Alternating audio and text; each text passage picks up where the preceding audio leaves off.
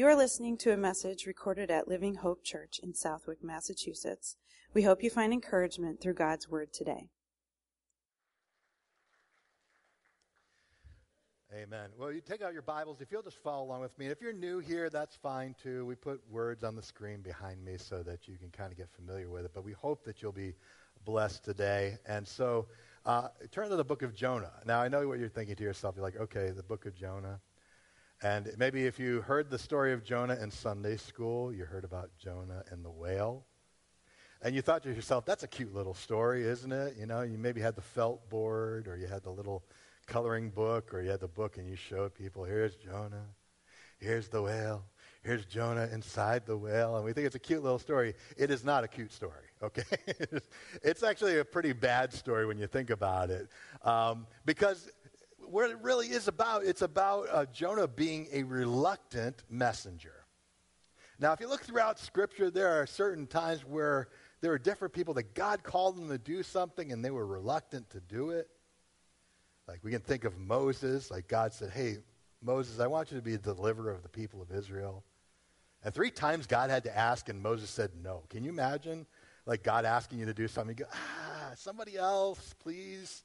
You know, not me, God, someone else. Can you imagine saying no to God like 3 times? Moses did that, you know. Gideon, Isaiah, Jeremiah, different people in the Scriptures were kind of reluctant to do the job that they had been given by God. But they did because God told them to, and they did it because they cared and loved their people. Most of the time, they were sent to their own people. But what if God asked you to share a message of his salvation and redemption with people that you didn't like and you didn't care for? I know that nobody's that way here today.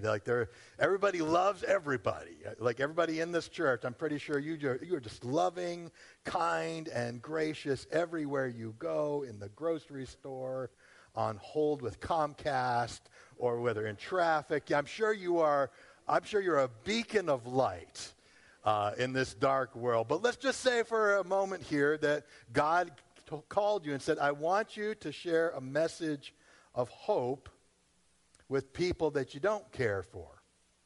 What if God called you to give his message of hope to people who were bad and did really horrible things? The question I would ask is, would you still go? Would you still be obedient to what God asked you to do? I find this is particularly relevant for our world today because the world we live in is filled with people that do bad things. We can look at our country and all the evil that takes place in our cities, in our communities, in Hollywood, government, and yes, even in churches too. You'll see that in the news. And when we see evil being done, we want justice, we want judgment to be carried out. We look at the conflict in Israel. If you've been watching the horrible war that's been taking place in Israel between Israel and Hamas and what is going on there, what's being done. And we want those who have perpetuated horrible acts to experience justice and judgment. But can you imagine if God spoke to you and called you to warn people that were horrible and awful and did terrible things, to warn them of the coming judgment so that they would have a chance to repent and find salvation? That would be a little hard, wouldn't it?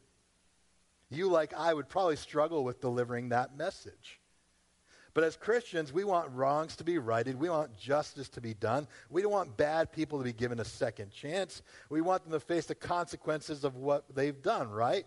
So, how do we reconcile that? Well, my message today has to do with just that. As we look at the life of Jonah, we understand that God called Jonah to bring a message of repentance and coming judgment to one of the most fearful and hated people by the Jews, the people of Assyria. So let's take a look at what God asked Jonah to do. Jonah chapter 1, verses 1 and 2. We're going to look there together.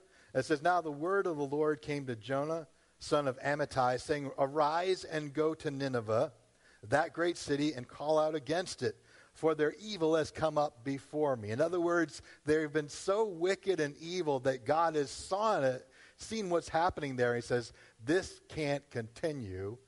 I'm going to bring judgment on this terrible nation. Now, let me give you a little background. Jonah was a prophet. He's from the region of Gath-Hepher, which is 3 miles north of Nazareth. He ministered during the reign of Jeroboam, the king of Israel, which would have been around 800 to 750 BC. He is asked by God to go to Nineveh. Now, Nineveh is the capital city of Assyria, which was the dominant empire of the time. It had 120,000 people in the city of Nineveh. That's just a little lower than the entire population of Springfield. And the Assyrians were not your nice people. These weren't just good people that God assigned Jonah to go and preach the gospel. This is not a Saturday morning men's breakfast. They said, go and speak to somebody who will be receptive to this message. The Assyrians were a cruel and violent people. They were fierce warriors. They often tortured prisoners of war, and they were terrible to the world around them. They would take their prisoners of war and disperse them throughout the kingdom so that they would lose their national identity. So if Syria came and conquered a country, they took a lot of their people prisoner, and they said, we're just going to put you all around our empire, so eventually you will forget about the life that you had, you'll marry somebody, and your national identity will be completely erased from memory within a couple generations. In fact, in 721 BC, years after Jonah preached in Nineveh, it was Assyria who conquered the northern kingdom of Israel and utterly wiped it out, taking the 10 tribes of Israel and dispersing them around the world so that people to this day don't know where they are. So imagine Jonah hearing this and saying, you want me to go where? You want me to speak to who? Maybe God spoke it to you that way, and you're like, God, you want me to speak to who? You want me to go where? I don't want to do that. Do you know what those people are like? But let me share some thoughts with you from the story of Jonah as we kind of go through it rather quickly. And I find this significant. So the first thing is this: the same God who brings judgment is the same God that offers salvation. Same God that brings judgment, same God that brings salvation. God told Jonah he's going to destroy Nineveh. And yet he sends Jonah to proclaim a message of repentance, giving the people of that city a chance. And you might ask yourself, well, why does God even bring judgment? Why does God bring judgment or discipline? Well, if you've ever been a parent, you know that sometimes, I would hope, you have to discipline your children. Why? Because you want to kind of work out in them and remove some of the things in their life that could become problems for them as they get older. You want to raise them to be upright people. You want to raise them to be good citizens. And so as a result, sometimes, despite your best efforts to negotiate, despite your best efforts to try and talk with them and convince them through rational reasoning and logic, surprisingly, your children don't listen. So now, at this time, what happens? You have to discipline your children. Why? Because you don't want them to turn out badly. And that's the reason why. Why do we have laws in this country? Why do we have fines and penalties? Why do we have jail sentences? The idea behind it is so that through discipline, so others will see the consequence of those who created and did horrible things, so that they will be dissuaded by the punishment and not do them. So you might ask yourself, why does God have judgment? Why does he discipline the nations in such a way? It's so that others will say, hey, I'm not going to do that. Okay? And another reason why is like just as you say to yourself, you know, when you see terrible things happening in the news, you hear stories of awful things that people do to women and children, to one another, you say, something needs to be done. And what's that? That's justice. What's that? That's judgment. Now, I for one, am thankful that that God doesn't carry out judgment the way I carry out judgment, or the way you or I carry out judgment, right? Because if we were God, it would be us and maybe 3 other people on this planet. Am I right? Like, if it was up to you, just like there's so many people that frustrate you, like, well, that person's gone. Like, I would just end them right there, right? Because you just get so tired of people. You're easily frustrated. You're easily prone to act out of your emotion, your anger, sometimes without a lot of mercy. It's important to remember this message because the message of salvation is a rescue from God's justice and judgment. You know, you and I, if you're a Christian here today, we are recipients of God's grace in the face of judgment and consequences. We were given an opportunity to turn from our sin and receive salvation through Christ. So God takes no delight in the death of the wicked. He says so in Ezekiel 33:11. And he gives the same opportunity for everyone in this world to be saved just like we were saved. And he has commissioned us. If you're a Christian today, the words of Jesus are not taken as suggestions, but they are taken as commands for us to follow. And in Matthew 28:19 and 20, he gives what's called the Great Commission. We're to go and make disciples of all nations, baptizing them in the name of the Father, the Son, and the Holy Spirit. We're supposed to share the message of Christ with everyone we meet. And can I challenge you a little further? He doesn't want us to just share it with the people we like, but also with the people we don't like, even with the people that we think deserve judgment. Listen, we love to, we would love to see our family members get saved, our friends get saved, our neighbors get saved, but there's people that we don't like, and we're like, it doesn't matter about them. I'm saying it, but you thought it, okay? But I don't care about those people. I care about the people I care about. Can I challenge you with the idea that God cares about all of them? All of them, good and bad. I would challenge you even further to say there was a day before you came to Christ, you weren't a very nice person either, okay? And if it was up to someone else, you wouldn't be saved. Am I right? So aren't you glad that God's grace is greater than our own feelings of who should make it and who shouldn't make it? Okay? So the message of the book of Jonah is particularly important for us to understand that God brings salvation in the face of judgment, and he's called us to be his messengers of salvation. Now, Jonah hears this news, and, what's his reaction to it? Well, let's find out. Jonah 1:3. But Jonah rose to flee to Tarshish from the presence of the Lord, and he went down to Joppa and found a ship going to Tarshish. And he paid the fare and went down into it to go with them to Tarshish, away from the presence of the Lord. So what did Jonah do? God says to him, imagine you hear God speaking to you, and God says, go and do this. And you go, thanks, God, and I'm going the other way, and I'm absolutely not doing what you asked me to do. So Jonah ran, and he didn't just run. He got on a boat, going in the opposite direction as far as it could possibly be away from where God told him to go.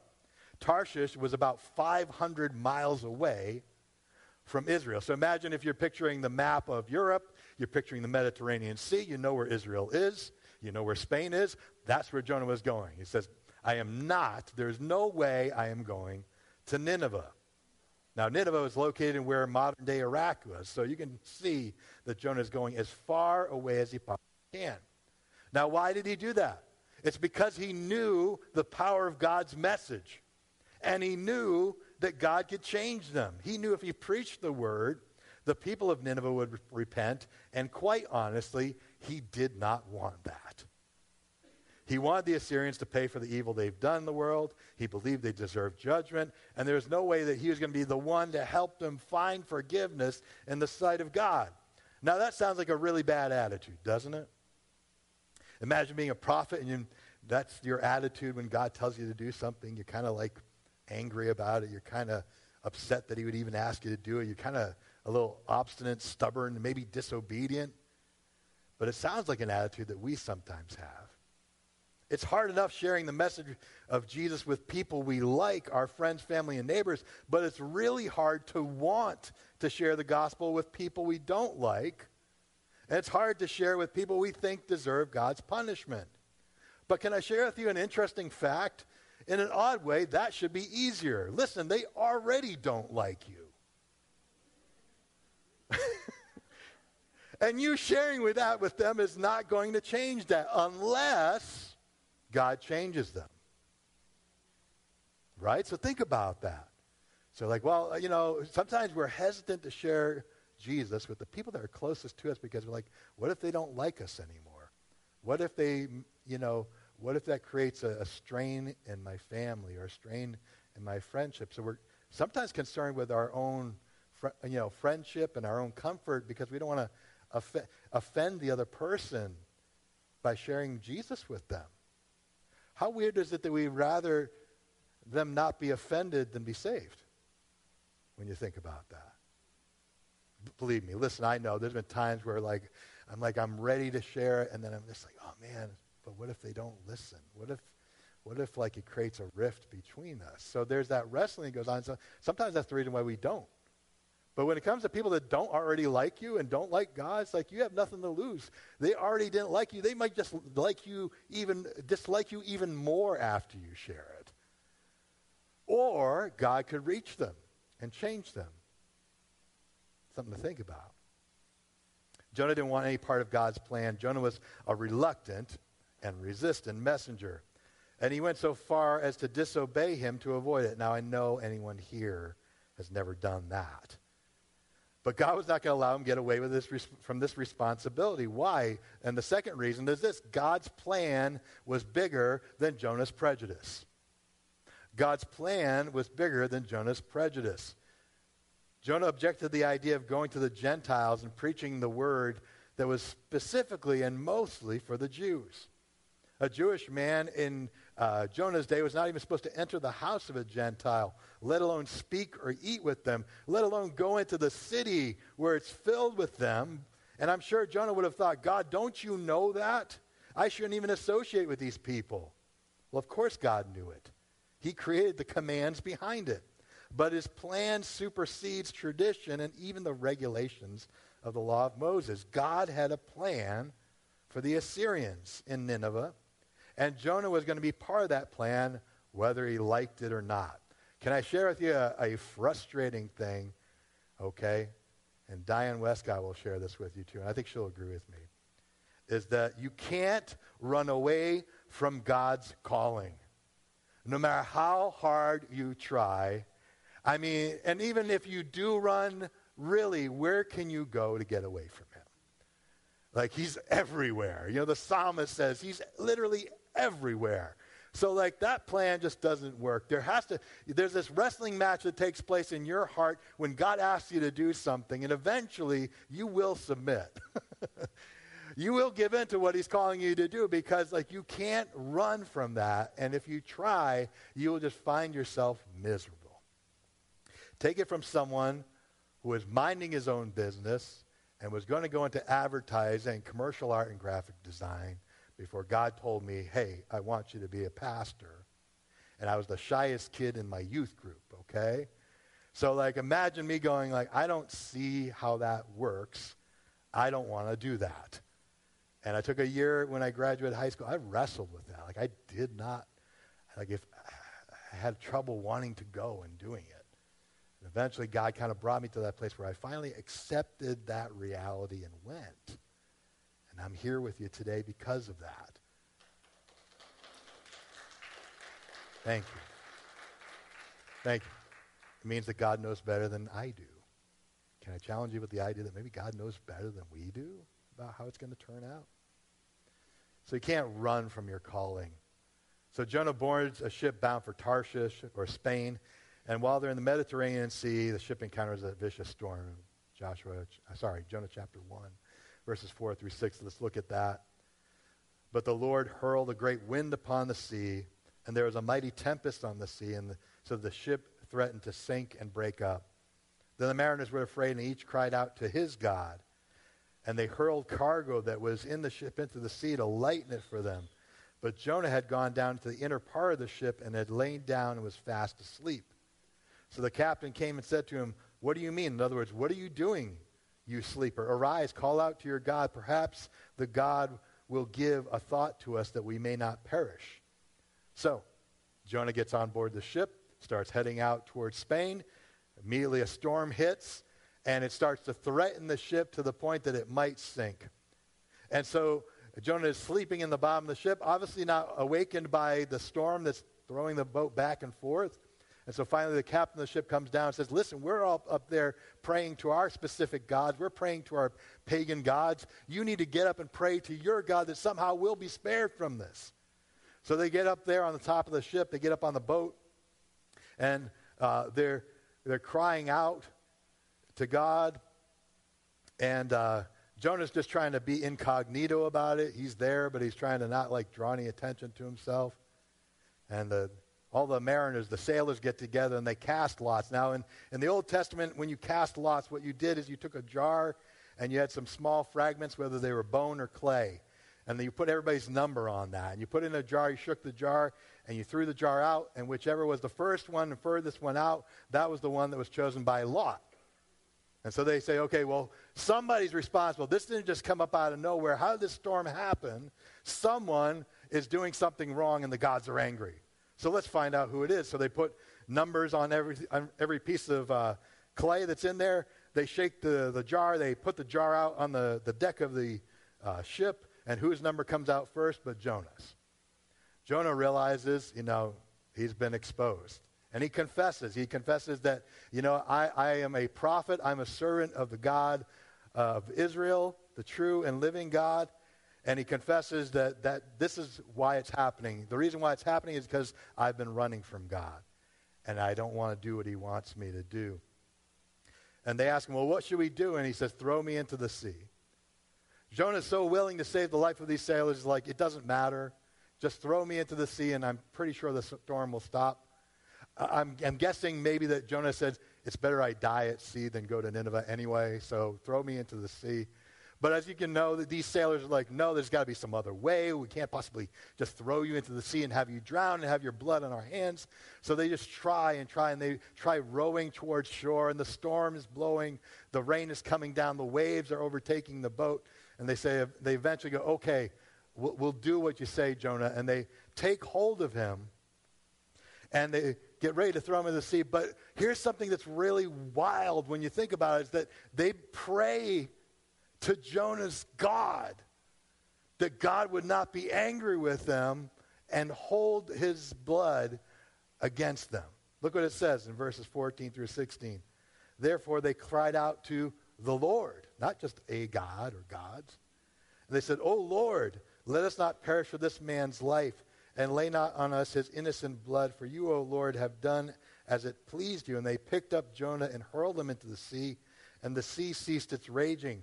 And it says, the men feared the Lord exceedingly, and they offered sacrifice to the Lord and made vows. Even when Jonah's trying to be in the background, even when he's trying to be incognito, God uses his life to bring people to faith. Once they prayed and threw Jonah overboard, instantly the storm stopped. And these hardened sailors who served many gods stopped and made a sacrifice to the Lord God of Israel. And it says they made vows to him, which were signs of worship and devotion. Which probably brings us to the most familiar and incredible part of Jonah's journey. Verse 17, and the Lord appointed, or in other words, prepared a great fish to swallow up Jonah. And Jonah was in the belly of the fish 3 days and 3 nights. Notice it doesn't say whale here. It says great fish.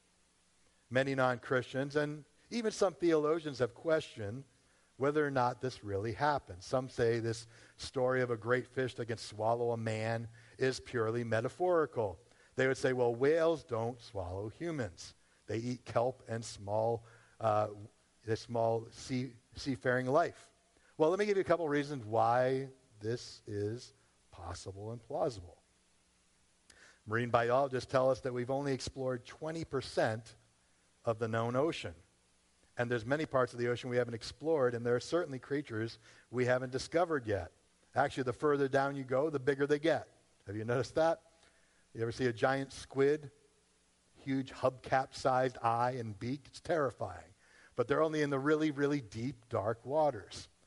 So there's parts of the sea we haven't even discovered yet or explored, so we don't know where that fish came from. Number 2, there's been instances where whales have accidentally swallowed divers who got too close when they were feeding and then spit them back up again because they're like, you're not kelp. They just spit them back up. Number 3, there are creatures in the sea that grow to really huge sizes. If you ever watch the show River Monsters with Jeremy Wade, one of my favorite shows of all time. There was one episode where they showed a 400-pound stingray that was over 20 feet across. There are killer whales that eat seals that range from 700 to 800 pounds and grow to 8 feet long. That's bigger than a human. Listen, I put on some weight, but I dare say you're not 700 or 800 pounds, okay? If a killer whale can eat a 8-foot-long seal that weighs 700 to 800 pounds, it could certainly swallow a human. But perhaps the most important reason why this is not metaphorical and while it is actual, and it's actually the reason why we have the book of Jonah in our Bible, is because Jesus referred to the story of Jonah as factual. One thing that you'll know, a little church history and how we got our Bible, anytime Jesus refers to an Old Testament book, the church at that time that was determining the Bible and how it's to be written, they said if Jesus referred to it, then it's in the Bible. If you referred to Isaiah, if you referred to Jonah, those books are in the Bible because Jesus taught from them and believed that they were real. And so Jesus said in Matthew 12, verses 38 through 41, he says, just as Jonah was in the heart of a huge fish for 3 days and 3 nights, so will the Son of Man be in the heart of the earth for 3 days and 3 nights. And he was speaking of his eventual resurrection from the dead. So the story of Jonah is to be taken literally. Let's continue the story. Jonah was in the belly of the fish, and while he was there, you can imagine he had some time to think. There's nothing like sitting and not being able to do anything to make you think. Like whether you're in jury duty or in the doctor's office, or like you recently had a procedure and you have to stay in the bed for like a week at a time, you realize there's not much you can do, so there's time to think. 3 days and 3 nights are a long time. Now, we sometimes think of Jonah and the whale, and we think of the whale being like, you know, remember the cartoon Pinocchio. And Pinocchio is in this huge whale, and he's on a raft, and he's got a candle, and I think he's got a seagull, and he's just hanging out in there like, no. Probably if Jonah was swallowed by a whale, it's dark in there. It smells like whale, okay? He's hearing the sounds. He's probably hundreds of feet below the surface of the ocean. He's hearing the sounds of the ocean around him. He's hearing the sounds of the whale trying to digest him. So as you can imagine, Jonah goes, maybe Nineveh's not such a bad idea after all. It's in the belly of the whale that Jonah goes, hey, you know, God, forgive me. I repent, and I will do what you ask me to do. And then we see that at the very end of that chapter, we see in chapter 2, we see that God commands the fish to release Jonah. In Jonah 2:10, the fish vomits Jonah onto dry land. He didn't just open his mouth and he walked out. He just spit him out. It's pretty gross. All right. But, you know, if you're going to disobey God, sometimes that's how it goes. Sometimes that's how the call goes. It doesn't quite go. It's not neat. It's not tidy. Sometimes it's messy, okay? But so Jonah is now out of the whale, which brings me to my third point, that God's mercy and his message go hand in hand. If you don't write down anything else from this message, write this down, because I think Christians need to know this. We don't specialize in mercy very often, unfortunately. But it's the one thing that brings people to salvation. We are recipients of salvation because of God's rich mercy. We deserve judgment. You say, well, Pastor Dan, you don't know me. You don't deserve judgment. Listen, I don't need to know you. I know how I am.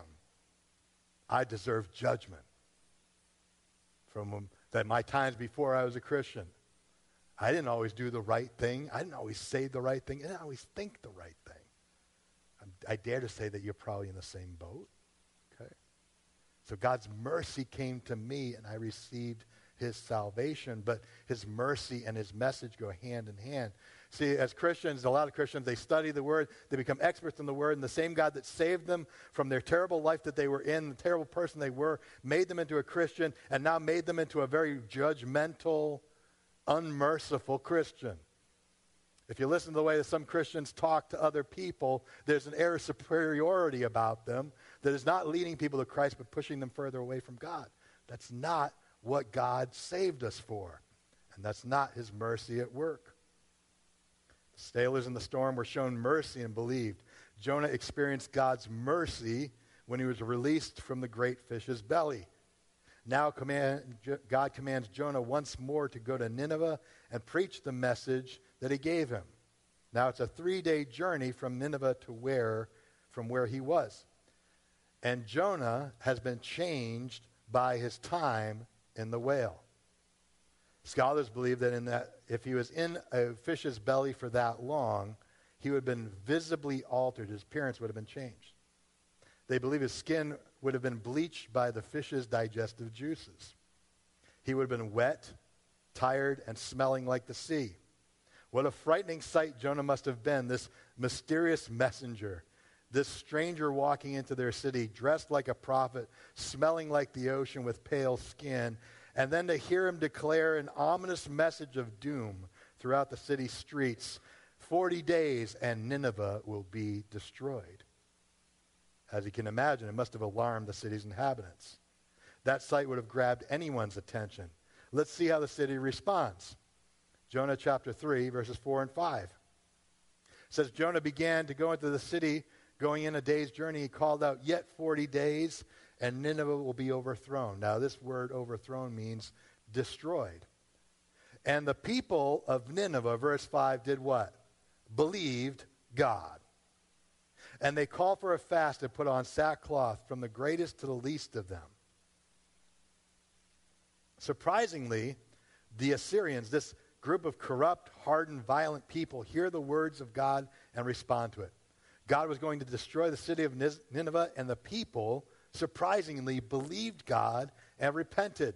It says that the word even reached the ruler of Nineveh, and he put out a decree that everyone should repent in sackcloth and ashes, thinking perhaps this God would spare them. Now, if you see the expression putting on sackcloth and ashes, that's usually a universal sign of remorse and mourning. It was often accompanied by fasting. It was the best way for a nation to show that they were truly repentant before God, because they would go about and humble themselves so that they would not move or do anything for that period of time and just show God, we are so sorry. Please have mercy on us. And you know what? God sees their humility, and God relents, deciding not to destroy the city. Verse 10, when God saw what they did and how they turned from their evil way, God relented in the disaster that he said he would do to them, and he did not do it. God's justice demands judgment, but his mercy and compassion bring a chance for salvation. These are people who no Israelite ever thought would ever turn to the Lord God, and they turned to God. Had the people of Nineveh not responded to Jonah's message, the city would have been destroyed. Had Jonah not gone, they would have never heard the message. And the city of Nineveh is spared. Everyone's happy. But you know who isn't happy? Jonah. You would think that a prophet, imagine if an evangelist or a well-known prophet went into the city of Springfield and preached one day a simple message, repent, city of Springfield, or you'll be destroyed. And imagine if all 155,000 inhabitants of the city of Springfield said, yes, we accept the Lord God as Savior. I would figure that you would be pretty happy, especially with the history of prophets, that people didn't listen to them anyway. I'd imagine as a prophet you'd be pretty psyched that you'd have that many people, 120,000 people, listen to you and repent. But it was quite the opposite. Jonah wasn't just upset, he was mad. He was upset that these people who didn't deserve God's mercy were spared. It's kind of the same reaction that the Pharisees had to Jesus' ministry. When Jesus walked this earth and when he ministered, there were tax collectors and sinners and prostitutes and Samaritans who came to Jesus and started following him, and the Pharisees were incensed by that. How can he minister to these people that deserve God's judgment? It's the same attitude. Jonah hated that this happened. Look at his response in chapter 4, and this is wild. You don't read this story necessarily in your Sunday school class. Like, Jonah was in the whale, And then the whale went to Nineveh, and the whale spit out, and he's on the felt board, he's clean and fine, the same way he came out. And and Jonah preached, and people believed, and that's the end of the story. No, Jonah was really mad that they believed, because he's like, these people don't deserve God's mercy. These people don't deserve a second chance. These people don't deserve God's salvation. Look at verse 1 in chapter 4. It says, but it displeased Jonah exceedingly, and he was angry. And he prayed to the Lord. It says, O Lord, is not this what I said when I was in my country? This is why I made haste to flee to Tarshish, for I knew that you are a gracious God and merciful, slow to anger, and abounding in steadfast love, and relenting from disaster. Therefore now, O Lord, please take my life from me. For it is better for me to die than to live. And the Lord said, do you do well to be angry?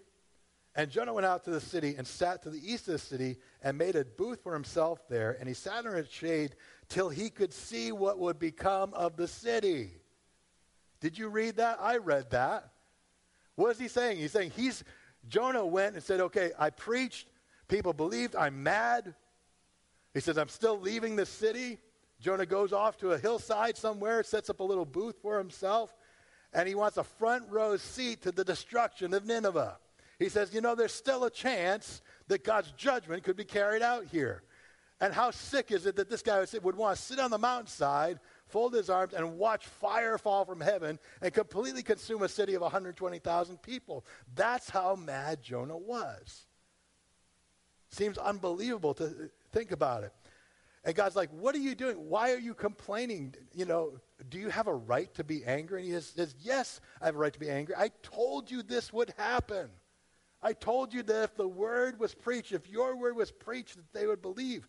That's something for us to remember, church, by the way.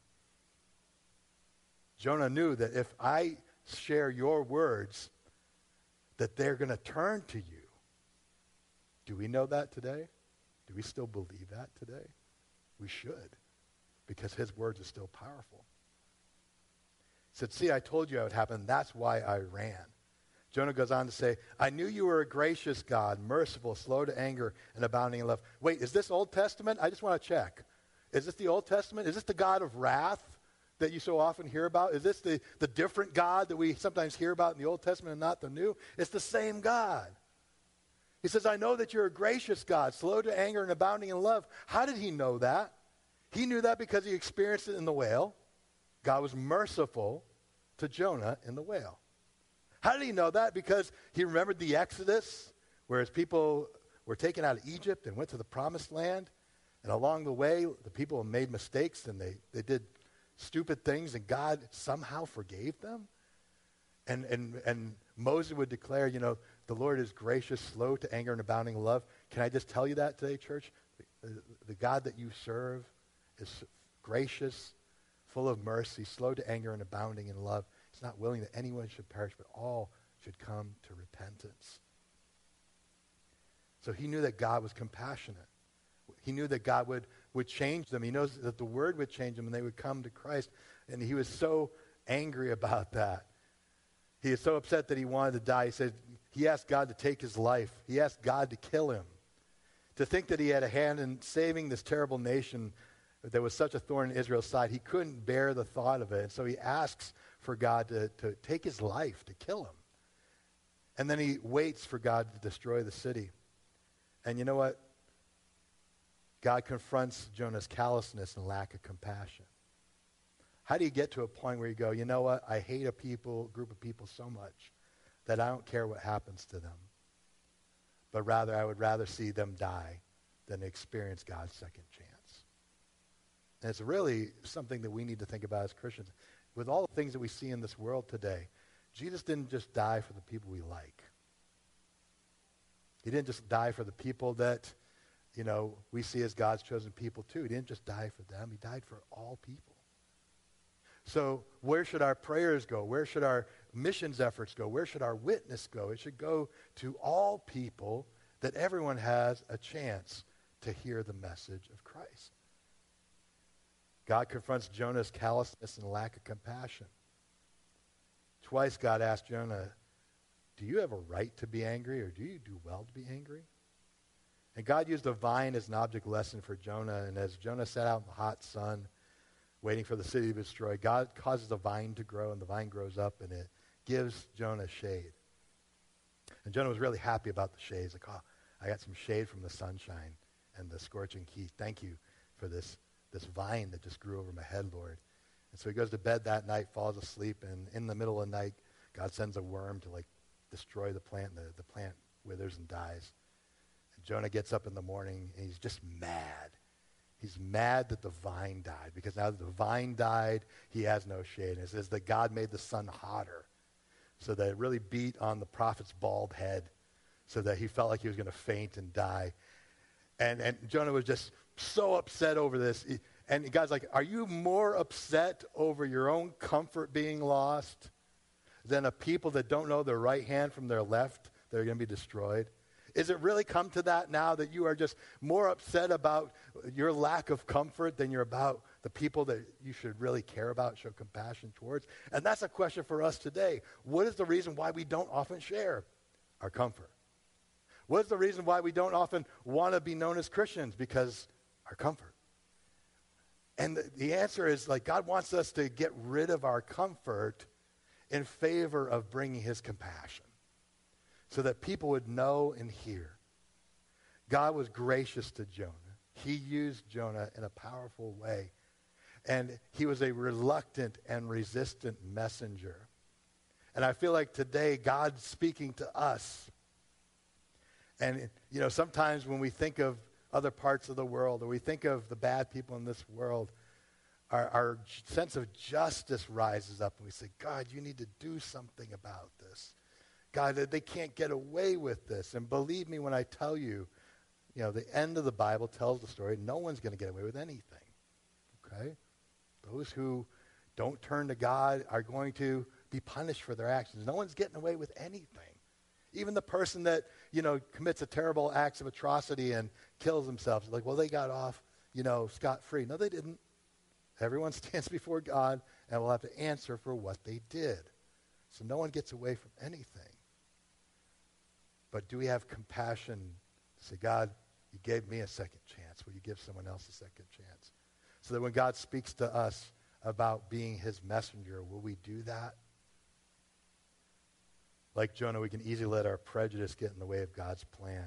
Like Jonah, we might be reluctant, resistant, and sometimes even resentful when God extends forgiveness and salvation to those whom we deem deserve to be judged. But don't forget the Lord's great mercy, compassion, and abounding love. Let it be at the front of everything that you do. Everyone deserves a chance to hear the gospel. Everyone deserves a chance to believe. Everyone has a chance. That's what missions is all about. It's about sending people who have never heard, to give them the opportunity to hear the gospel. Many missionaries don't know what they've done or what those people are responsible for. They just go and declare the message of God, because like Jonah, they know if the word is heard, then people will turn to him. What kind of messenger are we? Are we resistant? Are we reluctant or resentful? Or is God speaking to our heart and saying, I want you to love people like I love them. Care about them like I care about them. And what can you do to do that? You can start by praying for the people you don't like. Yeah, I said it. I did. Pray for the people you don't like. Pray for the people that are terrible in this world.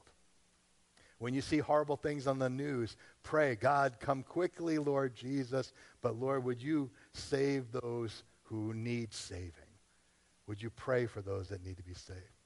Would you be his messenger? We, like Jonah, when God spoke to Jonah, he spoke audibly, says, go here. And Jonah was like, no, I don't want to do that. There are times in our life as Christians where the Holy Spirit speaks to us. He says, hey, I want you to do this or not do something. I want you to share Jesus with your coworker. I want you to talk to your neighbor about the Lord. I want you to bring a friend to church. And you go, God, I can't do that. Do you know what they're like? Which is a silly question. Of course he knows what they're like. The fact that he's prompting you to do something about it means that he's got something in store for them that you can't even see. Jonah couldn't see that people were going to get saved because of what he did.